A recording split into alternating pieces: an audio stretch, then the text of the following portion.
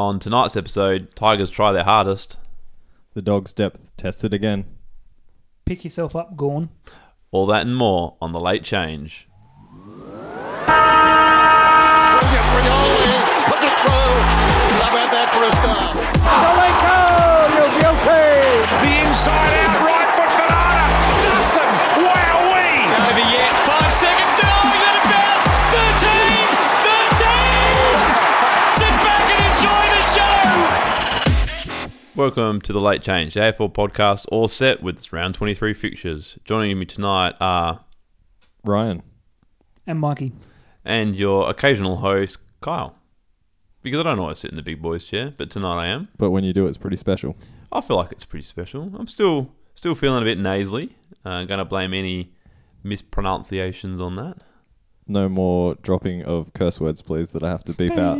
Baby, oh. We might get sued for that. I actually don't know how much commercial material you're allowed to slice into something. I think you get away with that. Yeah, I it's mean, you're not probably okay. stealing it and claiming it as your own. Yeah, but I did actually record that myself. That's my song. So. That was perfect. I loved it. It was everything I asked for and more. Yeah. In fact, it's kind of inspired me to swear more. You're not getting another Can one. we? No. Oh. Yeah, well, you can if you want to, but I'm not going to edit any more out, so we're just going to go with an explicit tag. Should say I should have started the podcast with the podcast edit free since last week. Yeah, exactly. Not very long. Did you end up coming out that middle part? Because Yep. Oh, okay, good. Are you going to cut out this pre-talk that we're doing now for all the listeners? Nope. Wow, we got off topic last week. You should have heard it, but you never will. So, looking at the week that was in football, did you boys manage to catch much over the weekend? I watched a couple of games. I watched the... tuned in for a little bit of the Kangas game and caught the West Coast game and a little bit of the Freo game. Yeah, my old man came over on Friday night. He's a Collingwood supporter, and obviously we'd been talking up Collingwood chances against Kangaroos and hoping that the Port Kangaroos dream could come true. Of course, both results went the opposite way. Yeah. So he left at quarter time. So that's the thing. Don't blame him. Man, they got thumped out of the gates. Yeah. I mean, they played well after that, but what do you do when you concede that many goals in the first quarter? What do you do when Lindsay Thomas kicks 5 goals against you? Yeah. That's a bad day. Bad day. When that happens. Bad day at the office. 6-5 first quarter is huge. Yeah, it definitely Yeah. is. I mean, that's a lot of teams this year have had that problem, starting slow, getting themselves down big, and it's hard once you're down 5 goals, at quarter time. It's a long way back. Some teams can do it, but pretty tough. Well, actually, that happened a few times on the weekend. So Sydney had to do that against Carlton. Yeah, they did. Yeah. Carlton got the jump on Sydney, and they had to do the fight back. And the Giants as well, away from home. Yeah, and the other game that upset our little Port jumping into the 8 theory, it's still mathematically possible, but now becomes very difficult. In fact, the Saints have just as much a chance now as Port Adelaide. The Saints Have a play better chance. But yeah, so Port Adelaide came out strong at home, and I didn't watch the game, but I did listen to some of it on the radio, particularly in the second half. And from what I could hear from the commentators and the vibe of the game, it certainly sounds like it wasn't so much that Port Adelaide didn't turn up in the second half, but the Giants that we saw more consistently in the first half of the season turned up. Yeah. They've been missing for a couple of weeks. We've all said they've been a little bit down on form. Since the bye, really. Yeah, exactly. Yeah. And so maybe it took them 2.5 games to warm up. We don't know what it was, but whatever they did, they came out at halftime and they showed up, and they really made easy work of it in what was looking to be a low-scoring game. They end up, posting up 80 points or 79 points. So, phenomenal third quarter for them. Yeah, big turnaround in the third quarter. Massive. Yeah. In front of the old hostile crowd at the new Adelaide Oval. Yeah, they're very hostile at the new Adelaide Oval. I didn't manage to catch any other games on Sunday, but I watched a heap of games on the Saturday. In particular, I wanted to talk to you both and maybe level the card about a game that I hold very dear to my heart, and that is the Cats and Adelaide game. Right. I thought you were going in a different direction with that. No, which was an absolute phenomenal game, and certainly the first quarter felt like finals football. Really good pressure from both sides. Really good contest in the middle. unfortunately, it sort of slowly got away from Adelaide. There were certainly some periods where Geelong kicked away. And if I remember, the third quarter was pretty big for Geelong. Looking at the worm quickly, but it just 20 odd points. It felt like even looking at that, but looking back at it now, it felt like a slow death. Like they really fought hard. They fought hard the entire game, but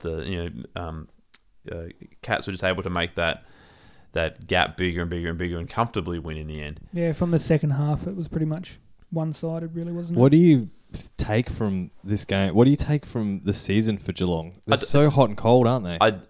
I stand by it. They're hot and cold. They've got the potential to win a flag. I think they've got the potential to beat Hawthorn on their best day, but they don't come out and play their best day consistently because I think there are too many new elements in the team. But when you watch, this was an example of a game where you watch Dangerfield and Selwood hook up like they've been playing with each other for 100 plus games, and it is beautiful to watch. They're both phenomenal users of the ball. Dangerfield had an absolute day out again, and I think went head to head with Sloane for a while. And Sloane's a good player, but Dangerfield made him piss. Yeah, I just don't know with Geelong. It's the consistency thing. I don't know that they can string 3-4 games together through the finals to take away the premiership. If you take the 4 goals that Hawkins kicked, which doesn't happen very often, you take the 4 goals out of the game, all of a sudden it's a 6-point ball game. How often is he going to kick 4 goals? He hasn't been cooking scores at all. Yeah, true. True, and I mean, you've only got Eddie Betts scoring 1 goal. He's good for a couple of games, has been for most of his career, so down a little bit as well. Although they won at home, and they definitely, I think the third quarter was probably the telling quarter. It was otherwise a very close game, and you would like to think that that game again in the finals would be more competitive, and probably realistically played at the G or Etihad. Well, actually, I mean, or in Adelaide, depending on the results. Adelaide still have the potential to finish higher on the ladder. You would think I would probably go with Adelaide if it was played at home. They've both in a final, I think so for sure as well. Yeah, they've both got runs home where they should win 5 games each. They should both win their next 5. So percentage is going to be very important for them in terms of who can finish second, potentially third or fourth. Yeah, interesting. A lot of the teams have easy runs home. A lot of them don't. Teams like I think West Coast and Kangaroos both have pretty rough runs home. The Kangaroos play basically the top 4 in the last 4 rounds. And the Bulldogs with their injury list certainly, to me, looks like the Bulldogs, West Coast, and Kangaroos will fill up the bottom of the 8. But who actually makes the top 4, I think, is still up for grabs. Yeah, totally. Yeah, we were dead wrong a few weeks ago, I think, when we thought that it was pretty much cemented, because since then it's changed 3 or 4 times. It changes throughout the weekend even. Yeah, and so we've got teams from second to 7th are all on the same points and separated by percentage. Yeah, it's good. And within that, there are some very small percentage differences. So I think if you take from 5th upwards, so Eagles have got 132, 133, 134, 136. It's nothing. It can turn around in a single game. It can definitely turn around in a single game. You only got to lose by a couple of goals, while another team wins by a couple of goals, and that'll be reversed. Well, yeah, Adelaide went from 2nd down to 6, didn't they? Yeah, so Bulldogs like Geelong did. Same thing. Yep. Adelaide are a little bit behind on 128. That does put them nearly 10% behind GWS, which makes it tough for them to jump GWS on percentage at the very least. And Bulldogs are down on 119%, which is far too low, you would think, for a top 4 finish.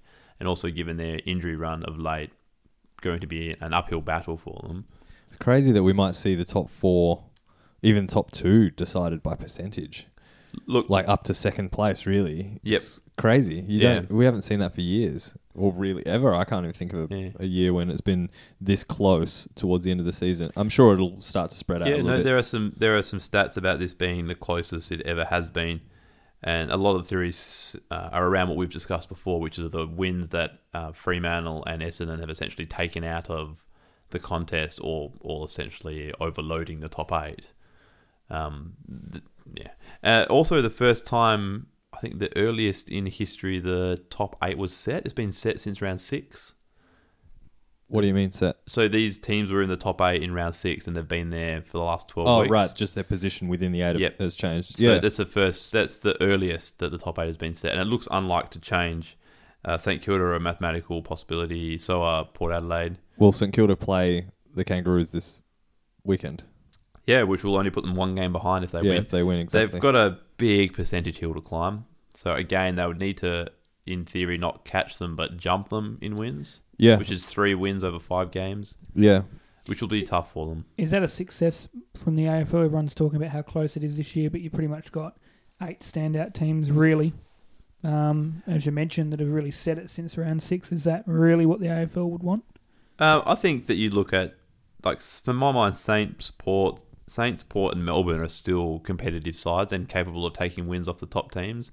And I think they're playing quite good football at the moment.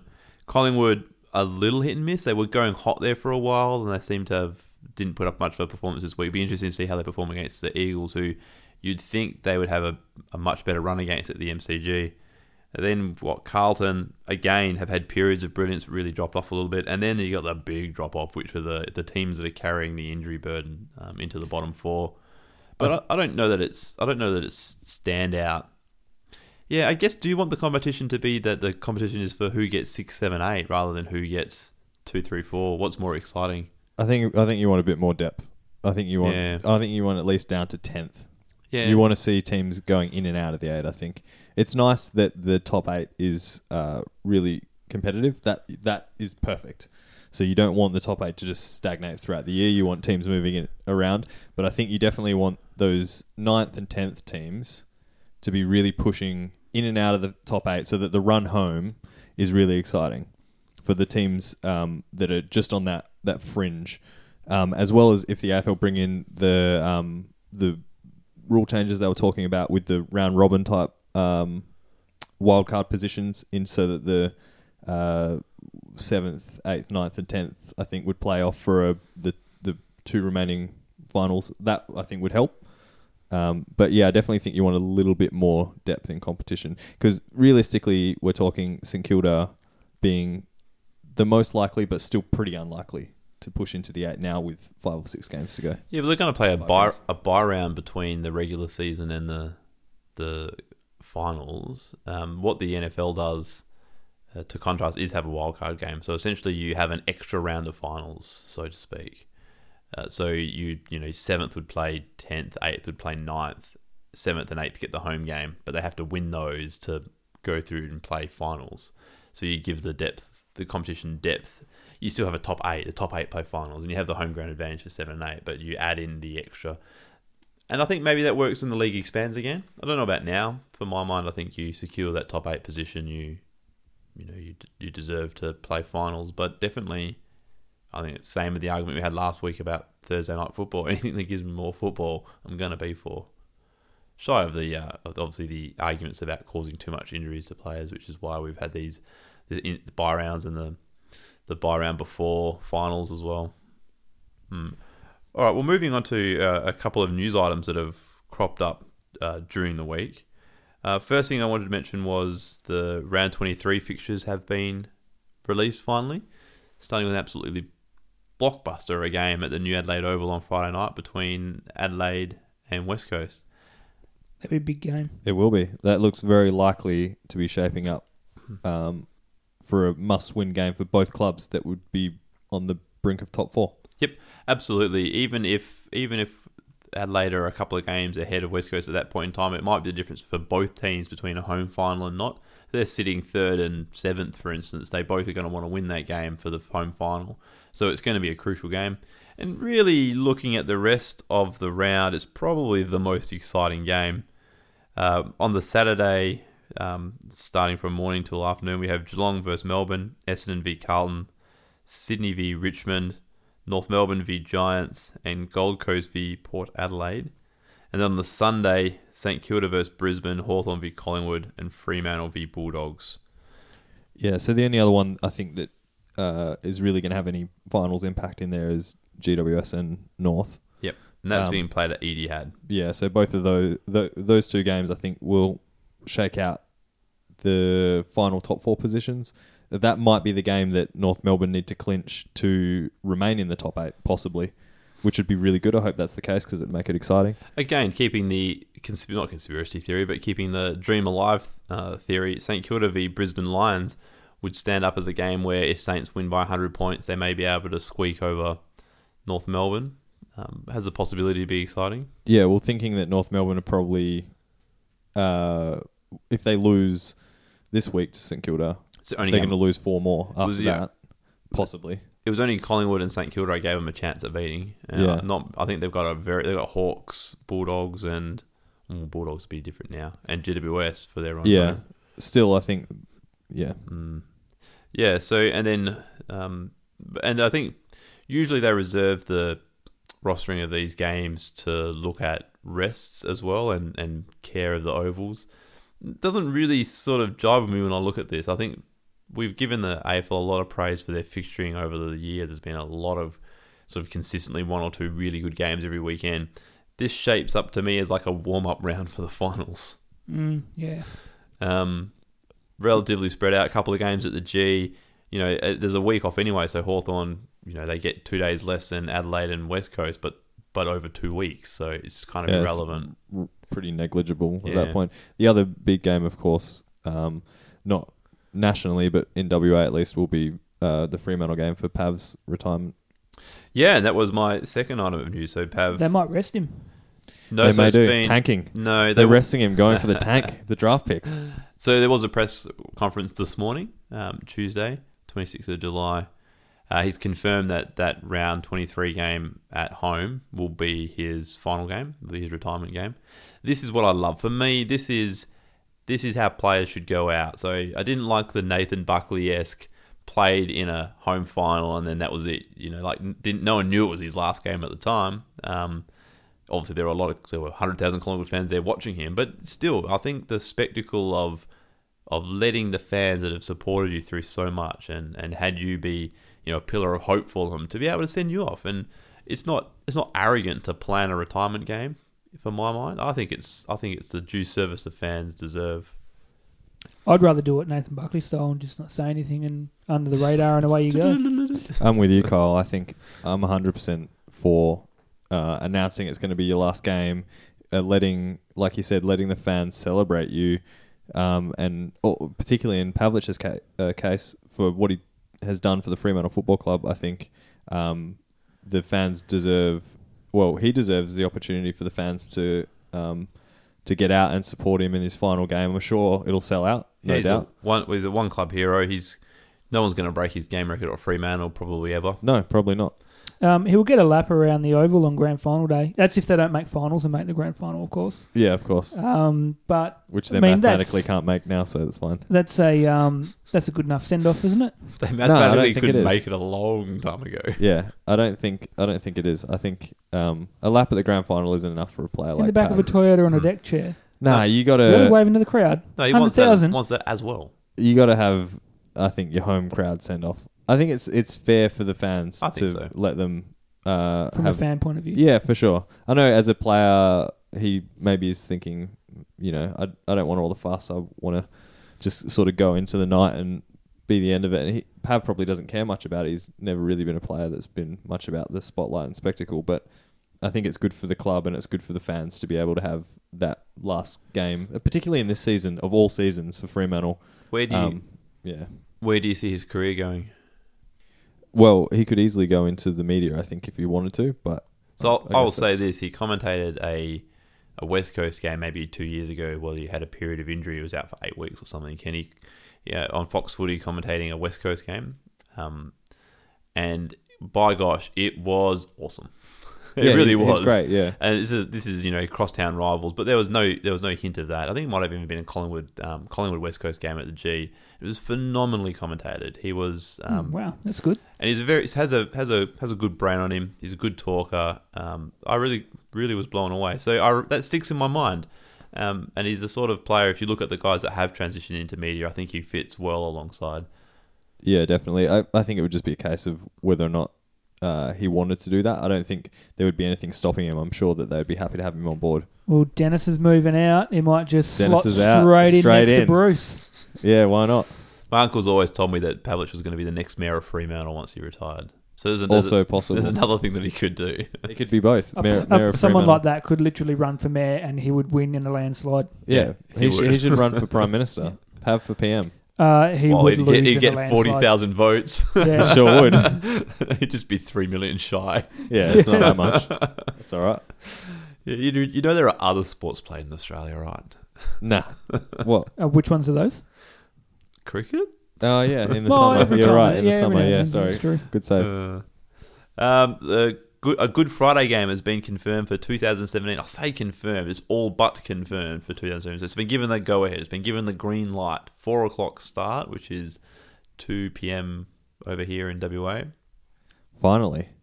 Awesome. I mean, Friday We're getting it. Friday afternoon game on a public holiday. What does religion have to do Wowee. with football where they can't play football on Good Friday? Nothing. Never- Nothing to do with it. Never has. It never has. There we go.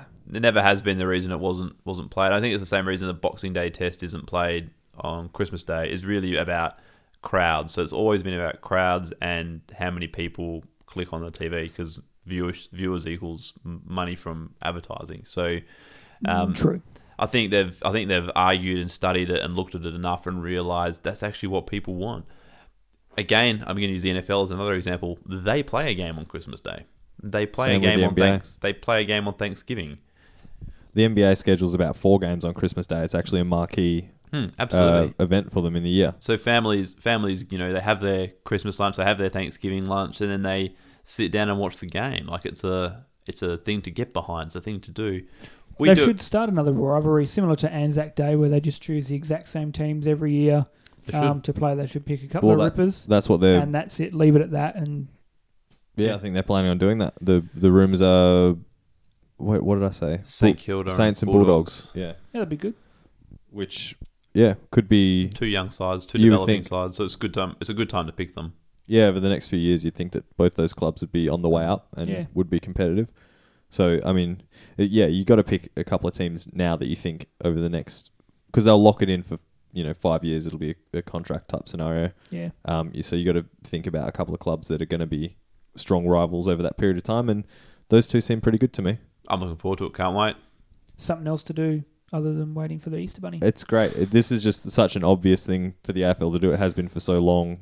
So Look, I'm a fan of as much football as possible. We get a game on that Thursday anyway, so now we get another 4-day weekend of footy.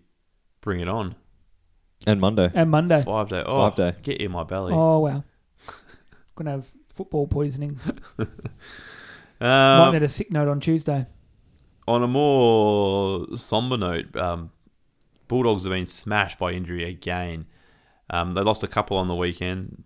They lost Redpath, who has been playing really well for them as a sort of up-and-coming young key big time. forward. Massive unit. He's keeping Tom Boyd out of the side. Essentially. That and Tom Boyd's terrible behaviour. Yeah. But, I Yeah, mean, that'll do it. but the form of Redpath definitely And he's about twice the size. contributes to it. Twice the size of Boyd. But more shockingly was the injury to Wallace's leg. So no malice and no punishment to the other players involved, but in a fair 50-50 tackle, Wallace actually tripped on his own leg. Yeah. And done a horrific job of snapping both his tibia and fibula. Yeah. He's had that surgery. Looks to be about 9, which was a success. Looks to be about a 9 to 12 month recovery until he hits the track again. But realistically, you're not talking 9 to 12 months. You're talking 24 months. You are Couple of minimum. years. You're Yeah. talking 2018 till he plays the game. Pre-season. Well, I'm not even 2018. talking playing. I'm talking until he's back. Look at how long it took Barlow. Yeah, it's devastating. It took him at least 2 years. Realistically, probably 18 months of playing football before he was back to even close to where he was before And the Nathan leg. Brown was never really- back. Oh, it was. If He you was- call it that. Yeah, he was never the same after he did his No way. leg. I think the other thing, of course, is the mental hurdle to get back. But I think you could see Nathan Brown change the way he played the game a little bit after that. So I can actually speak from experience in that, and it does take time. You definitely change the way you play. It does get better with time. I think you apply yourself and you just have to relearn. So I think they can get over it. What Wallace has in his favour over someone like Brown is youth. He's younger, and that's worked well for Barlow. I see Barlow as still a tough in and under player now. yeah, Barlow plays very much the same style. He hasn't changed at all. And I would argue that he did, but he's certainly regained what he had. Oh, he did. Yeah, for sure. He had. He was carrying pain for a long time as well in the break. Even he'd play through games, and still 18 months after the break and recovery and all of that, and he'd come off still. You just sore. wouldn't write this story for the Bulldogs. Like, you'd have to be one sadistic character to go, and then the next player they're going to lose is going to break a leg. Like, it's just been awful for them. Couple of ACLs in the year and leg. Yeah, it's Key players unreal. too. How did you see the footage? I did. Yes. How did he? I don't even understand. It's so weird looking at it. It would be this. It's the speed and angle that no would doubt have done it. Yeah, Did you see he was it, Mike? moving. And it just goes went all wobbly, and it's just moving around. Once Did you see the footage, yeah. Mike? Yeah. So, yeah. Oh yeah. Just clip he's just going to kick the ball, and he had his leg that was kicking the ball clipped, and it just hits the back of his other leg and gone. Jakey Stringer did the exact same thing. Yeah. So at least he's got someone with experience around him to help him back through the recovery of it, which is good. So you've got Redpath and Wallace who'll go out of the team this week, but then you've also got Stringer and Dalhousie that will come back in. So Yeah, and we talked. probably actually a couple of better players that will come back into the team. So would have been better, obviously, to have them all there, but Yeah, you want the depth, but at least it's Still they got a nice to couple get of- some ins, yeah. a couple of good players coming in. It's been one of the things that we've said about the Dogs all season. Is this is a season testing their depth. Since they lost their captain at the start of the season, it was always going to be the story of 2016 for them. Do they have the depth to win a premiership? I guess we'll see. They've got 5 weeks to show if they can continue to fight through this. I don't know that they would win the premiership even full strength this year necessarily. Certainly they'd have a better chance, obviously, but it would still be a big question mark. So I think it probably maybe writes them off this year at a premiership. Is the competition more interesting if we ignore the fact, because we've only ever talked about 2 through 8, and we keep ignoring the fact that there is a team who are unlikely not to win the minor premiership this year. Does anybody give them a red hot crack in September? Does anyone hold a torch to Hawthorn? Yeah, I think As each week goes by, I'm No. liking Hawthorn more and more. Yeah, it looks this scary. Yeah, I know. This is exactly what they did last year. This is the same thing. But remember what happened? They come over to the West and got smacked by West Coast. They might not even see West Coast in the finals. Yeah, I know. I'm not.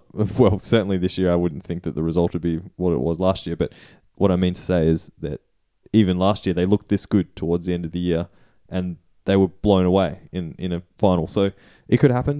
Maybe they have to.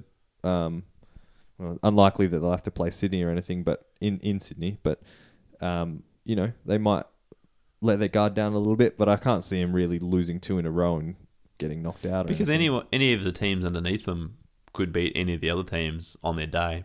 I mean, I'd even give Eagles and North a chance at beating any of the teams in the top 7 minus Hawthorn in their day. Yeah, for sure. But Hawthorn add just another factor to the finals campaigns. The thing that Hawthorn have going for them as well, ignoring what I just said about the blowout when they came over West, is they're such a good finals team. They really are. They know how to prepare for the finals. They know how to get up for the finals, and they know how to play in Still finals. played good in that first game against West Coast. West Coast just played better. Yeah. And then Hawthorn went on to play their 3 best games of probably the last 3 years to Yeah, literally exactly. walk through the competition. Like, there was no arguing that they were going to win on grand final day. They had it easy. After seeing how they just dismantled Fremantle the week before, where it was Clinical. It was like you were watching 2 teams that were in a different league from one another, I'd agree with that. which was unbelievable given Fremantle won the minor premiership Look, that year. I feel the same this year. I feel like Hawthorn's a team that's been relegated. They're the team that's down from the Premier League, Yeah. just playing with the plebs. But I hope that for the competition's sake, we do see some challenges emerge and maybe them shake a little bit. Someone do a LeBron James. Yeah, Can well, Lance Franklin Buddy, do maybe. Lance Franklin do Yeah. a LeBron James? I think that's what it is going to take to knock off Hawthorn. I think it's going to take a superstar player. Wowee, that would be. Maybe a Paddy Dangerfield that just goes nuts.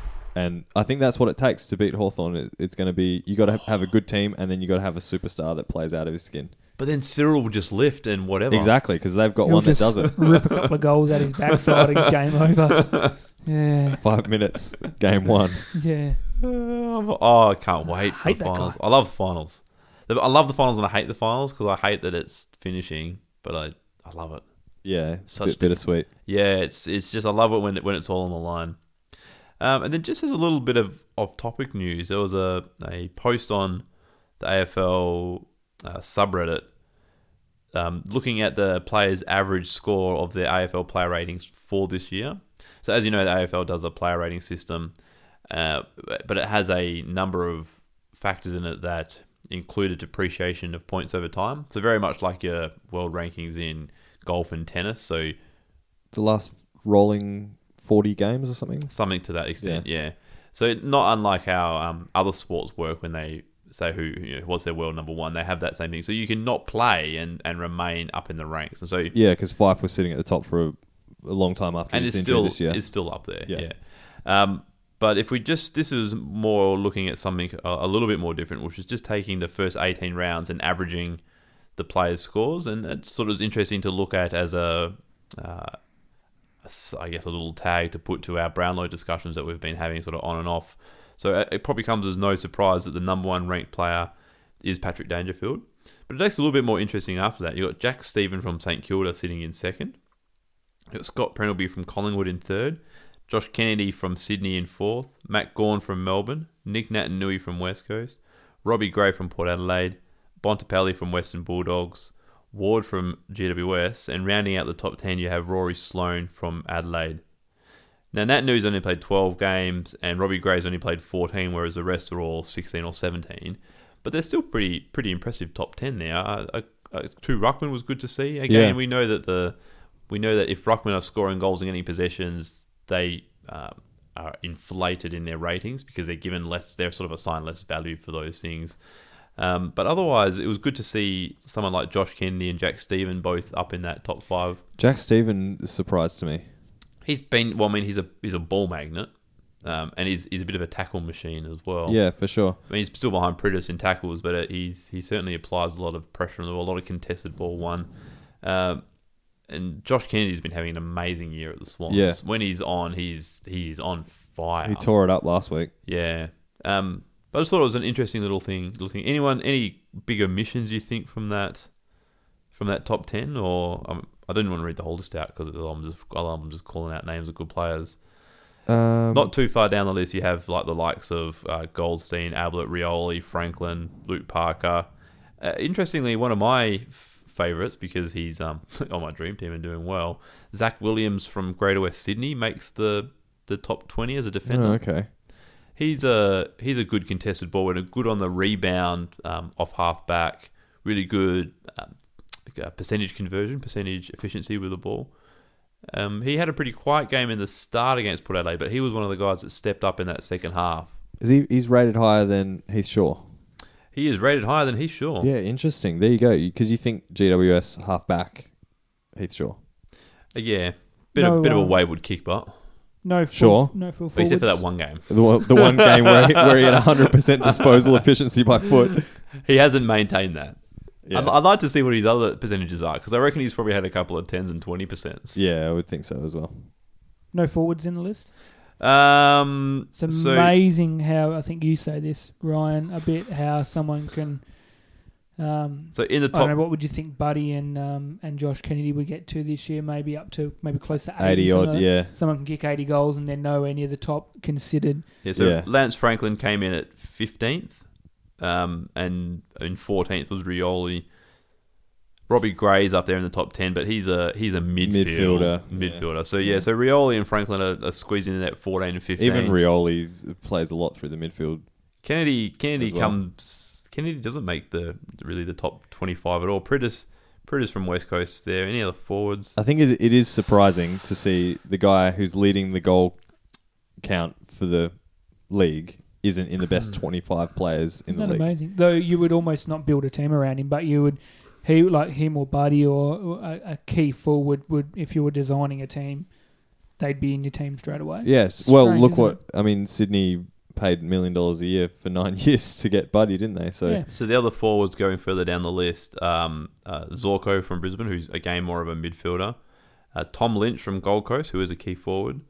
Josh Kelly from the Giants, who centre forward, kind of maybe off the wing, but he scores goals.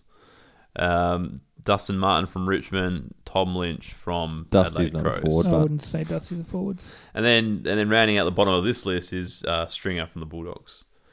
The way the ratings work, there's a lot of emphasis put on what else they do. So not just the stats that we see when you look at the stats for a game, but they talk about the 1%ers, the smothers, Effective the disposals. effective disposals, efficiencies. yeah, you can understand why the midfielders are getting. Meters gained versus meters lost. So, so for their positions, they're weighted differently as well. So if you're a midfielder, a possession is worth less. Possession is worth I'm less. going to blame that cold. A possession is worth less for a midfielder than it is for a defender. Fuck, I still got it wrong. It's hard to say. Yeah. So it doesn't. Although there are again overrepresentation of midfielders on this list, it's an attempt to balance that. But how hard is it to? How can you not say that a midfielder is the best player in the league or amongst the best players in the league when you sit and watch the game? Let's take the Geelong game for example. Was Hawkins better than Dangerfield because he kicked 4 goals? No, but that's one game. I know, but I'm just using it as a rather poor example. But midfielders get so much more of the ball and have so much more time affecting the game that it can be difficult to how do you balance that? Yeah, I suppose it's hard because it's a team game, and like It is a team. one Yeah, of you guys exactly. brought up, if Hawkins didn't kick 4 goals, it would have been down to 4 points, or so. Hey, if Hawkins had have kicked 4 behinds, Yeah, it's all But everyone then, relies on each other. it's the same thing. If Paddy Dangerfield doesn't get 10 odd clearances or whatever he gets and 36 disposals, then he Hawkins wouldn't is not get getting the supply. ball, and it's so- a bit of Yeah, and if Zach Williams for Greater West Sydney isn't getting the ball, isn't intercept marking and rebounding off the defensive 50, then the midfielders never get that contest. I just still think it's insane that you can kick 100 goals in a season and not win a Brownlow. So Max Gawn on the list. Did Max Gawn in 5th excite you there, Mike? 5th on the player ratings. 5th best player in the league. Tough, big, heavy bloke that he is. Old Maxi Gawn needs to pull his head in. He's not the one that copped the fine. So, I'm not a big fan of this, but Cripsy from West Coast has copped a $1,000 fine for pushing Gawn over. Barely even touched him, didn't he? Well, Tickled okay, his side. he brushed past him and Gawn's fallen over. I'm not sure what the AFL was thinking. Gawn is 208 centimetres, 111 kilos. He's got 30 kilos on Cripsy. Coming in at 183 centimetres. So, how the AFL... Who realistically barely clipped him softly in the side within 15 minutes of the ball. So Cripps is about the same size and weight as me. Gawn is head and shoulders taller and 30 kilos heavier. Yep. And I mean, somehow the AFL dishes out a $1,000 fine for that. What? So, pull your head in, Gawn, and the AFL for I don't know. I don't even... Do you think he flopped? Lots of words. Do you think he flopped? You can get knocked down if you hit off balance pretty easily. Doesn't matter really about the weight. His differential. beard probably upset his centre of gravity. Are you saying that you think he flopped, Mike? Yeah, for sure. And so did Lindsay Thomas when I think it was Marley Williams pushed him over. And Yeah, but Lindsay Thomas is a different story. Right, doesn't need to happen. Okay, Marley Williams didn't need to push him over, but where are we at with the AFL was once upon a time starting to fine players for taking dives? Yeah, so they should we've do got 2 that. clear things there. Okay, Marley Williams didn't need to do it, and Cripps didn't need to walk past Gawn. He could have walked around him or something. I don't know. Gawn's He's a big fallen guy. It over. would have taken a while. Why not go, Gawn, you're copping a $1,000 fine because you're a tool bag for falling over. You look like an idiot. And then get the media to beat it up and make him look like a tool bag and say, stamp this out because that's not what we want to see. Yeah, I do agree that we do. I want to see more emphasis made on eliminating playing for free kicks and acting. Jack Darling actually is terrible for it. That's why he doesn't get free kicks now. He shouldn't get free kicks until he pulls his head in. And unless No, it he is should. He should. If he deserves it, he should get them. unless it's a blatant free kick, they don't get paid, and purely because he dives a lot Yeah, and he throws does. his weight around. He'd be another one that would be pushing 90 odd, coming up close to 100 kilos, I reckon. Oh yeah, 6'3". And somehow he gets flung around like a rag doll. I mean, come on. Yeah, they need. I think that they do need to pay a little bit more attention to that and Yep. put some emphasis on it because it's just you don't want to see that in the game. No. I don't want to see that in the game at You all. don't want to see arms waving and flailing People- around going, I'm falling People over. already complain enough about how much influence the umpires have over the game and all this sort of thing.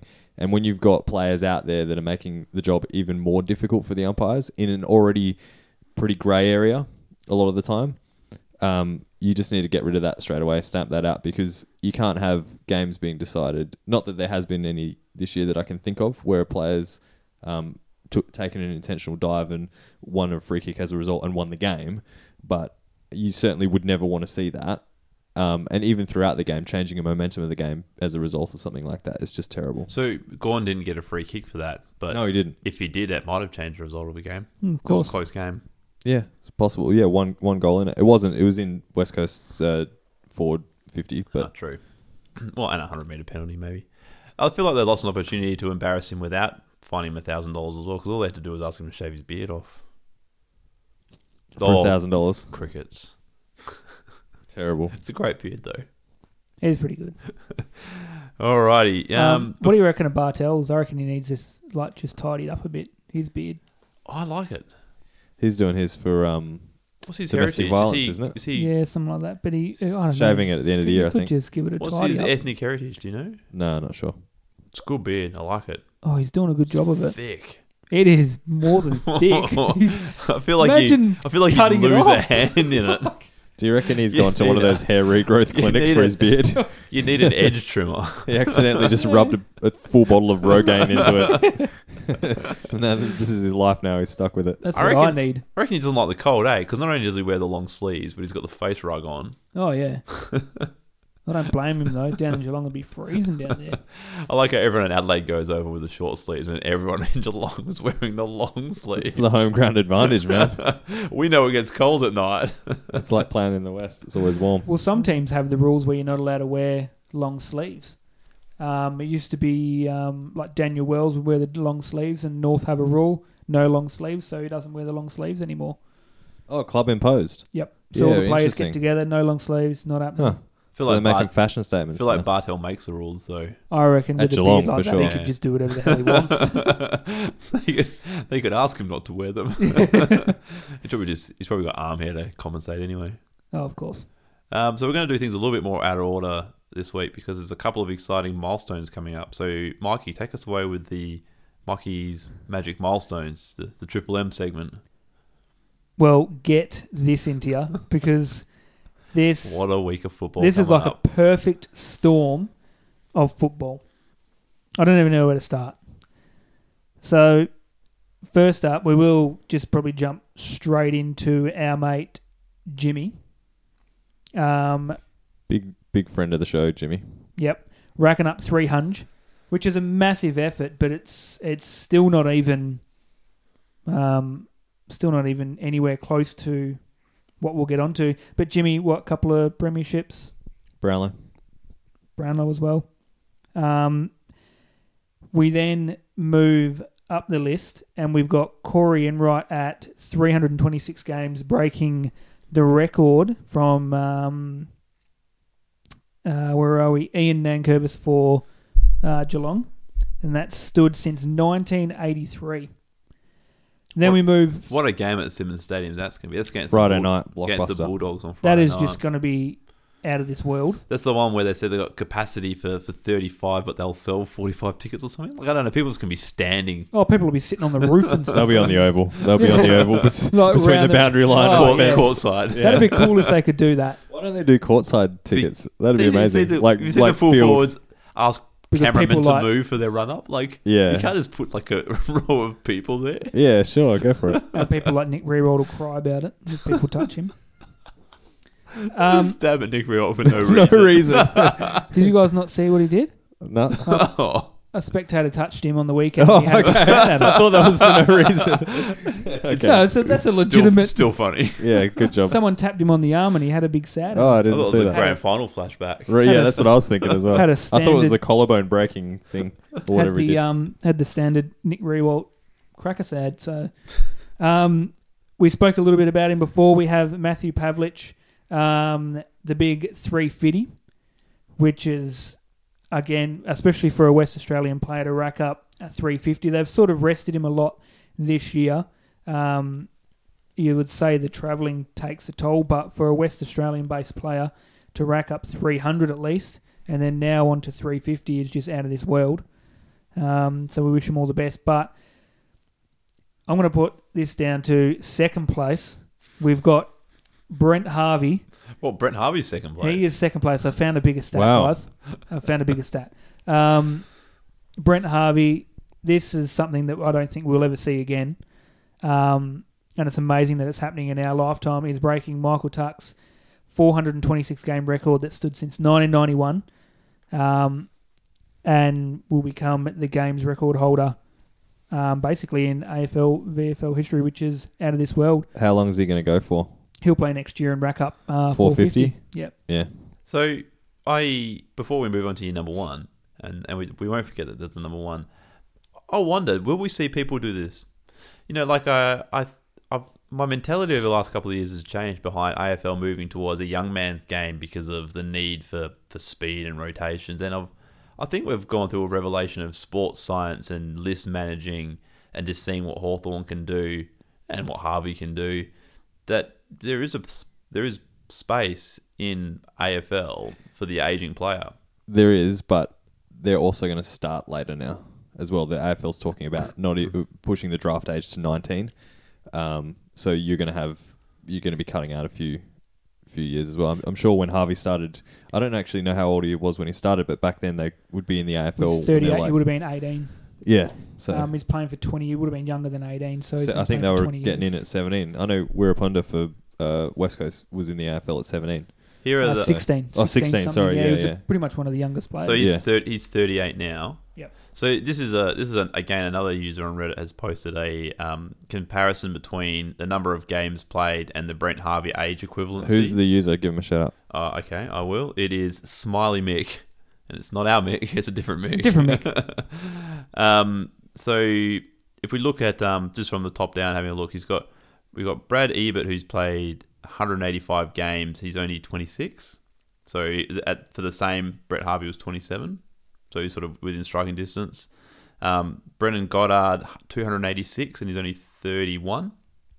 So another 7 years, and he'd be in striking. That's crazy to think. I just can't even imagine Another Brendan 7 Goddard years. around for another 7 years. Yeah.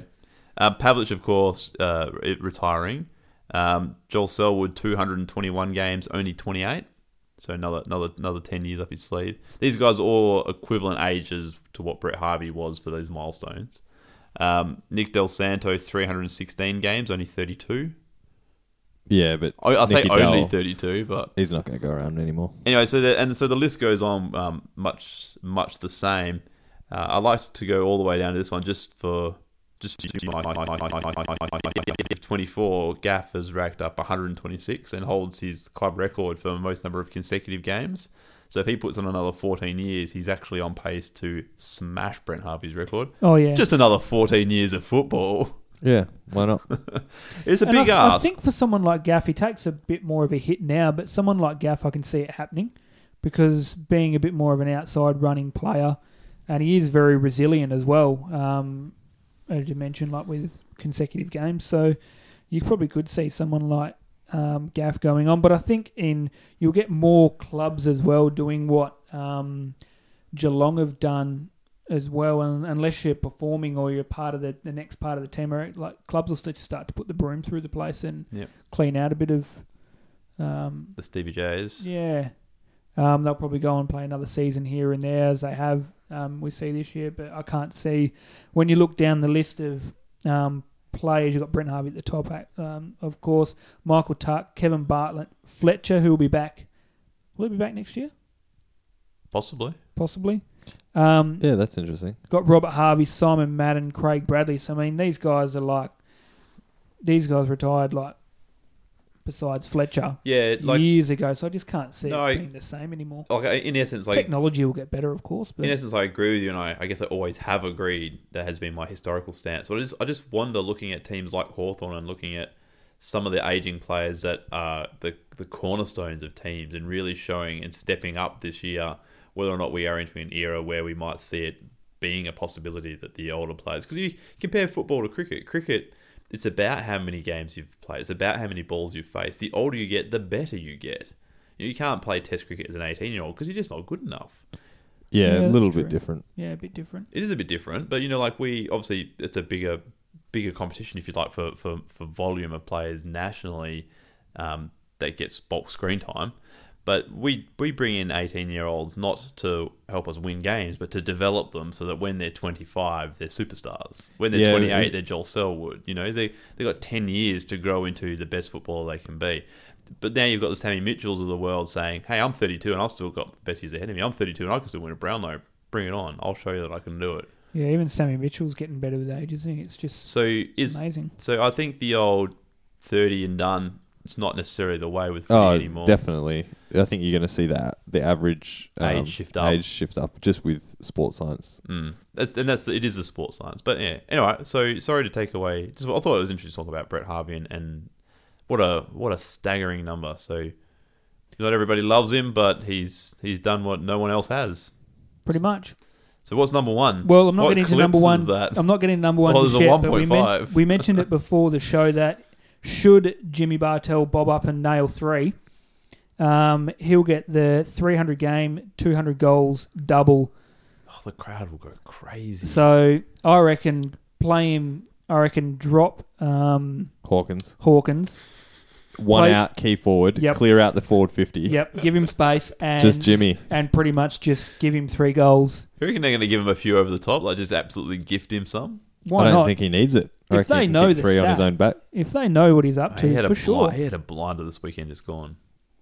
Absolute blinder. Hope he can play like that again. Anyway, so guys, I'm so excited for this. I don't even know what it is, and I'm so excited. will our mate Jeddah get a gig this weekend against Collingwood? Let's hope so. He deserves it. Oh, yeah, I think he will. I think there was a couple of outs. I think he's looking like getting a run. If he gets a run, right, I can't see this happening. He needs 1 possession to run past 2,000 or to rack up 2,000 disposals. Wow. So, I mean, big number these one. are big numbers, mate. Lewis Jeddah is racking up. So, I mean, he only needs 1 kick. Here's the big question. If he Can he gets get a game, kick? can he get a disposal? So the big thing will be question. not will he get a game, but can he get a kick? Possibly, I don't know. I suppose we'll find out. Do you reckon That's they'll 2,000 give him possessions in his lifetime. Do you reckon they'll give him a Bartel treatment and clear out the forward 50 and get him a kick? Won't help. Kick the ball to him, surely. Well, we'd hope so. Yeah, There'd be he deserves fireworks. There'll be fireworks. There'll be celebrations after. They'll carry him off. That's all I've got, guys. Well, thanks for that. So looking forward to the round that will be, and just maybe casting our mind on a few tips. So I have done the tip update, but I'm going to keep you all in suspense because it's way more exciting. But let's just say it's close. Very close. Good. Really? Yes. Is that convincing? You've seen through my lie already. I was going to say because I'm having a terrible, especially after last round. It was not very good at all. The Cats and Bulldogs at Skill Stadium. What could be a triple Mikey milestone header. There's no way Geelong lose that game. So Geelong for me as well. I think the AFL will rig it and Geelong will win. It'll just be they'll rig the match or something, so Geelong win. Simple as that. They'll pick 22 people out of the crowd to come up. On wearing Bulldogs jumpers. Yeah. Well, that's about where they're at on the list, isn't it? Almost. On Saturday, closing out the day, we have Kangaroos and St Kilda at Etihad. An important game for both teams. A more important game for... That's an important game for both teams. Yeah, I got... I think in my actual tipping, I went Kangas, and I'll stick with it. Brent Harvey in a milestone. We're sticking with the milestone games here. Yeah, I'm going Kangas as well, and they got an extra day break. And the big... milestone, so I think that'll get him over the line. Man, they're going to lift so hard for that game. They really will. I mean, he's a club legend. Everyone there is going to love him. You're going to see Lindsay Thomas kick a bag. It's back to back. It's going to be the most exciting game of football for Mike in history. I think they will take a leaf out of Drew Petrie's book and, similar to what he did last week, tackle, and we'll just smash St Kilda. So far, all picking the same. And then on Sunday, we have a boring day of football. Yep.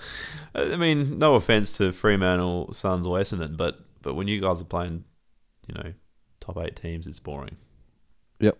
I just don't know what to say. Melbourne and Suns at the G should be pretty straightforward. Can the Dockers lift for Pavlich No. and play a phenomenal game at home against Sydney? No. Yep. You're going to tip Freo? Nope. But I reckon it'll be competitive. Yeah, it'll be competitive in patches. And then really we should be tipping the line in the Adelaide-Essendon game at Adelaide Oval. So do you want to tip the 100-point line? No, let's tip, instead of the win, let's tip how many goals Pav kicks in his 350th. 1. I'm going to go, he kicks 3 goals, 5. Oh, Fuck, that's terrible. You don't want to kick 3. Oh, I get it. I get it. No, he doesn't. I reckon he kicks 3 goals. I was going to say, say 3, damn if it. he kicks 3 from I'll go 8 2. shots, that's terrible. So we got 1, 2, and 3. Yeah, I'll go 2. All right. All right, 1, 2, and 3. All right, we'll do that. Can Adelaide beat Essendon by 100 points? They'll want to. Who cares? They'll want to. It's important for their percentage. They're essentially playing a line. I think that's the mentality you'd have to take into that game. You'd have to go in there saying, we're 100 points down, let's win this, boys, because this is percentage, and this is the percentage game for them, and it's at home. They have to go out there and absolutely smash them. Yeah, they will. They will. Although Essendon are paying $17, worth a cheeky Not worth putting tenner. $1. Adelaide paying Definitely worth a cheeky tenner. Adelaide paying $1.01, so put your house on it, and you might walk away with a cheeky tenner. Yeah, you pretty much would. It's not great. Not great odds. Almost guaranteed. Almost guaranteed. I mean, stranger things have happened, but I'd be betting my house on that one. I wouldn't be betting my house on that one. I would be betting my house. Look, I'm torn. There's betting for you. All right, and that about wraps us up for today. So you took us away last time, Mike, and it was a little disappointing. So what about you take us away, Ryan?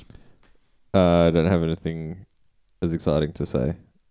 But what I will say is, I'm pretty sure you missed Lee Spur's 100th.